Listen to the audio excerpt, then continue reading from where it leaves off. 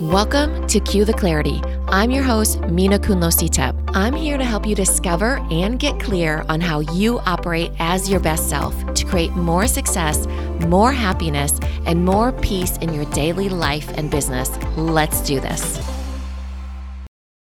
Hey, everybody. Welcome to another episode of Cue the Clarity. I'm your host, Mina Kunlo-Sitep, and I am so excited that you're here. Today, we're going to talk a little bit about something that I had to rewrite for myself in my own mind.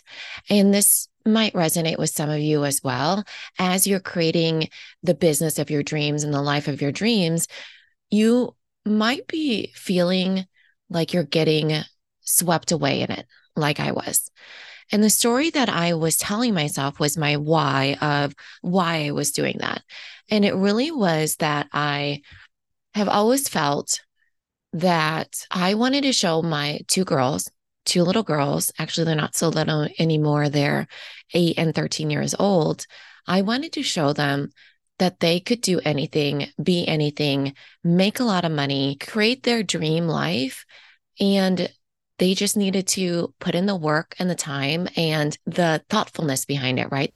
I realized that that was a story that I was simply telling myself, that I needed to work hard, that I, in a lot of ways, was programmed from a very young age that to achieve the American dream in a way, I needed to work my way there, and that hard work pays off, and that is how you make yourself proud.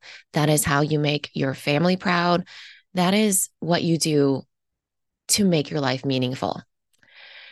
And so I really had to come to terms with that actually was not what I thought.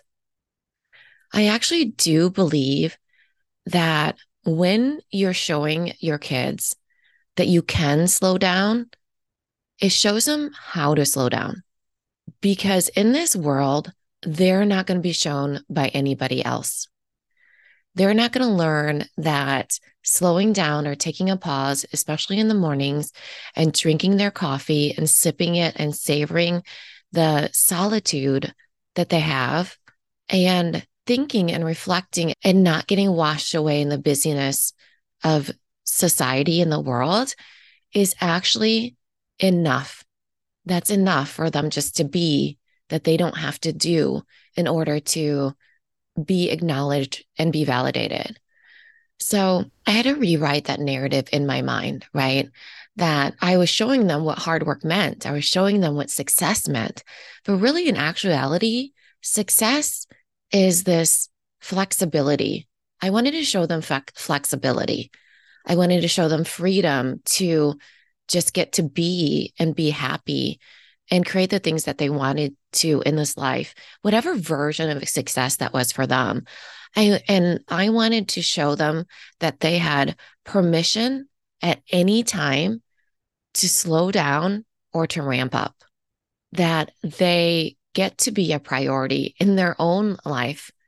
And they have to say, I'm a priority. I need to take care of myself. I need to be my own support system as well. I need to take care of myself in a way that I'm able to do the things that I want to do and be who I want to be and be happy and content in that as well. And so I wanted to allow for them that permission to be able to slow down. I wanted them to catch me reading a book. I wanted them to catch me sipping on my warm bone broth outside. I wanted them to catch me taking a walk out in nature, being in solitude and enjoying that, than being lonely and feeling like they needed validation of others. And so I had to really rewrite that in my own brain. And I'm wondering if that is something that you need to rewrite in your brain as well. Do you work really hard because you've been programmed like me to think that hard work is the way to get to your dreams? Are you trying to accomplish things because that is how you've gotten the validation or the accolades in your life? That people are like, yes, you're very smart. Yes, you did something really great. And I think that there's something great to that too.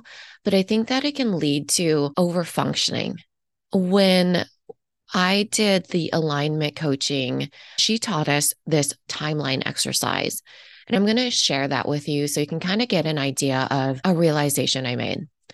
So, on a piece of paper, and I used a big giant piece of paper, a big line, and divide it into decades in your 20s, your 30s, your 40s. I'm in my 40s right now. And then go ahead and write underneath that line, write the things that were kind of the negative things, the bad things. And the exercise was meant to show the patterns. And above the line, write the positive things, the things that you wanted to show in a positive light. And do that for your 10s, 20s, 30s, and 40s. And so I did this exercise. I wasn't quite sure how to do it. But on the bottom, underneath the line, I wrote all these crises I had had in my life. I've actually had 2 fires, 2 open heart surgeries, my grandma passing away, lots of death, lots of crises. And above the line, I had written all of my accomplishments, my MBA, my awards that I had gotten even as a young kid for writing or for doing things for others. That we had hit such a peak in the Product Boss and having created that, all these different things that I had accomplished in my life. And what I ended up seeing instead was that I was actually very much over functioning. There was a pattern of any time a crisis hit in my life, since I was little, I would overfunction with trying to overgive to others or overfunction in the accomplishments that made me feel like I was enough or valuable.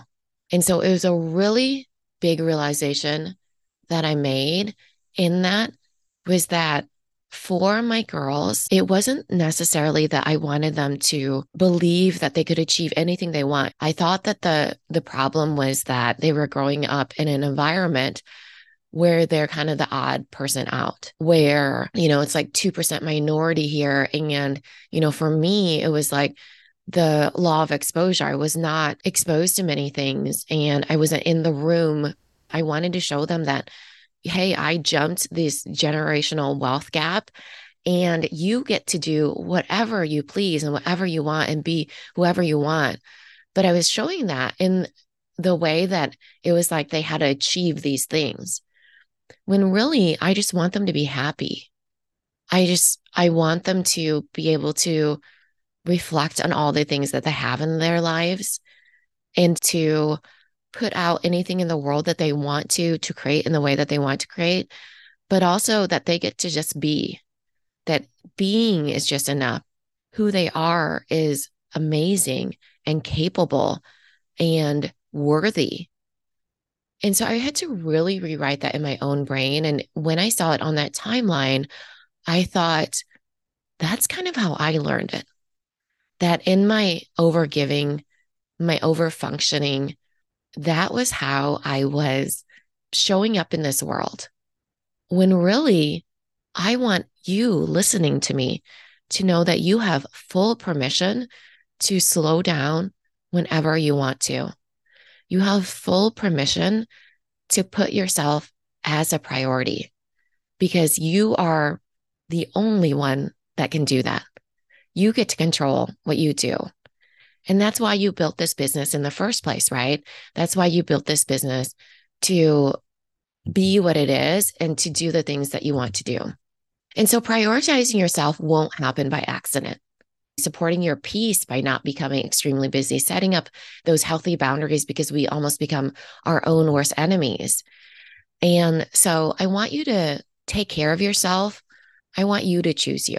And so does it take rewriting that narrative for yourself? Is it a story that you're telling yourself, like I was telling myself, that hard work comes in those ways? Do you have a certain definition of success in your mind that you're telling yourself that might need to be evolved?